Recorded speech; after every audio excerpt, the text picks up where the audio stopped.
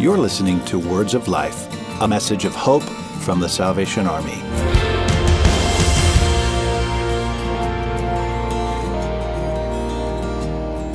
We are Captains Ken and Amy Argot. We are the pastors, corps officers of Atlanta Temple Salvation Army, and we're here to talk to you about sort of our story and mental health as it pertains to that. And we've been married how many years, Amy? I always forget. Yeah, it will be 30 years in May 19th to be exact. Awesome. That is so great. And walking with you through everything has been good. We have 3 daughters, all who have left the nest, and 1 grandson. That's right. And 1 on the way. Yeah, so we just got that news a couple weeks ago. So Riser Man will be a big brother in September. Yeah, and so it's exciting stuff. And I think the journey that we've taken over 30 years and then even watching our kids go through some of those formative years really gives us perspective to be able to talk about, I think, what we want to talk about. 2019 was a terrible year for us, wasn't it? It was challenging, yes.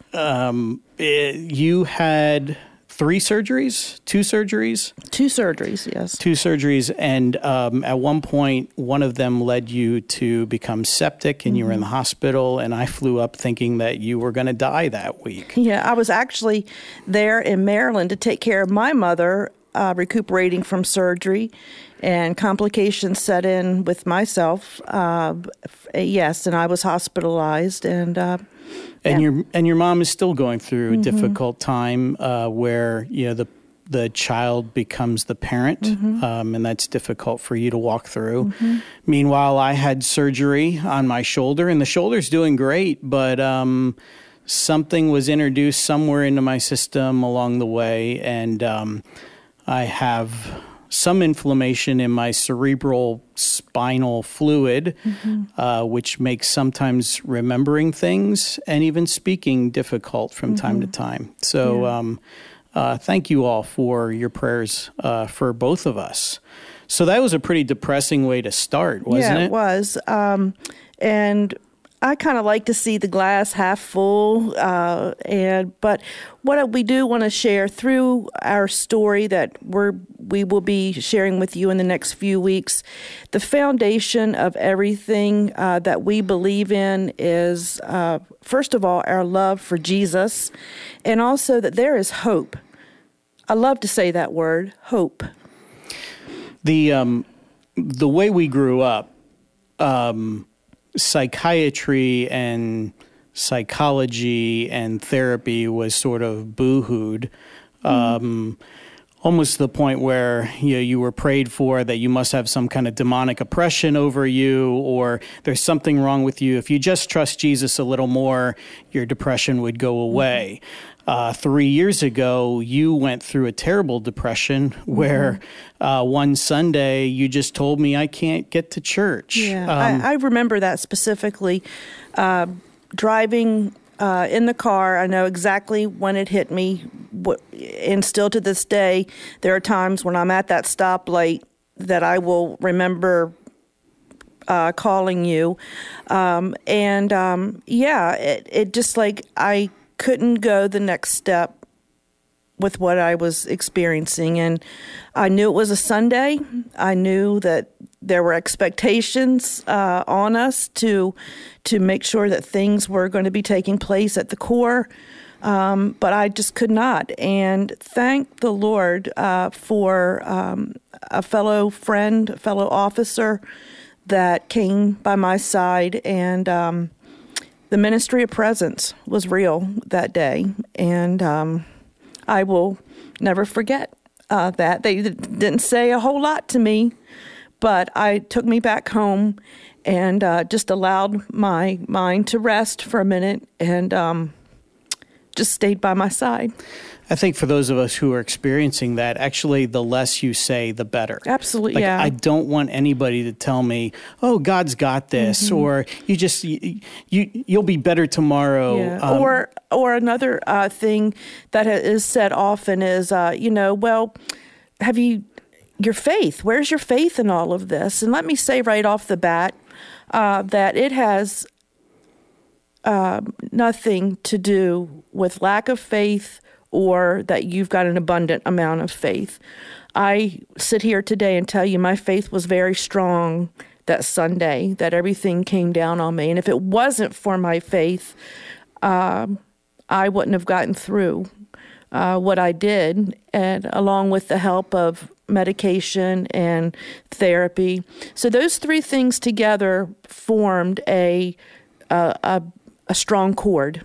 And so hear that it is not lack of faith. And we were not always in the Salvation Army. At one point, we were in another church.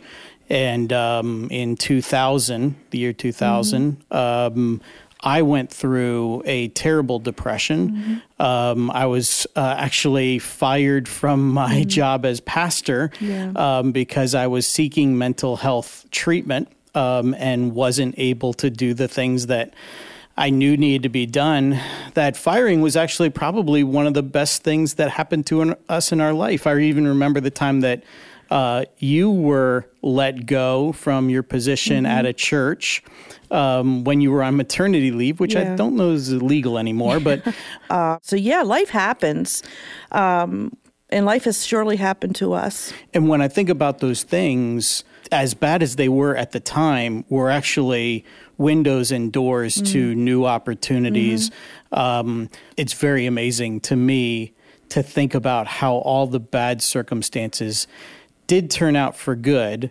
In working through all of that is to go back on your history and your journey with Christ and to know that he took care of us in the past and he will take care of us in the future.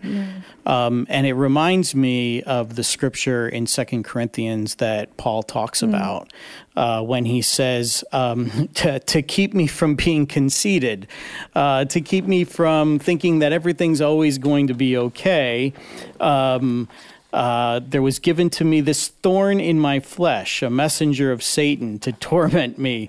3 times I pleaded with the Lord to take it away from me, but he said to me, my grace is sufficient for you, for my power is made perfect in strength. No, in weakness. God's power is made strengthened and perfect in our weaknesses.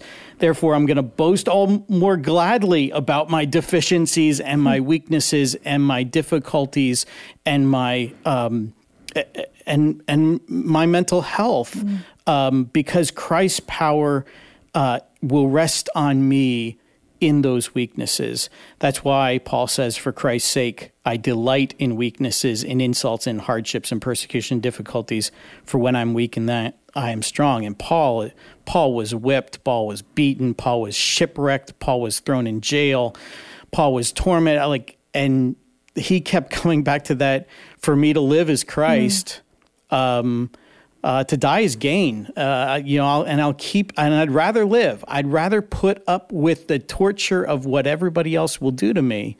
And even sometimes my own mind will do to me, even though I know if I just died, I would go to be with him. He never looked at death as the solution, but he looked at death as, if it happens, I'm okay in peace with that as well. But I'll keep fighting through every day with Christ, with those around him. And when you look at Paul and the number of people that he thanks at the end of every letter, goes back to what you said about the presence of other people around us, that we find strength not only in Christ, but in that community that's accepting of where we are. So next week, we're going to be looking at the prophet Elijah, and the prophets themselves dealt with depressions, insecurities, and what we go through today. So we will see you next week. Thanks for listening. To hear this week's full episode of Wonderful Words of Life, subscribe to the show on iTunes or visit SalvationArmySoundcast.org.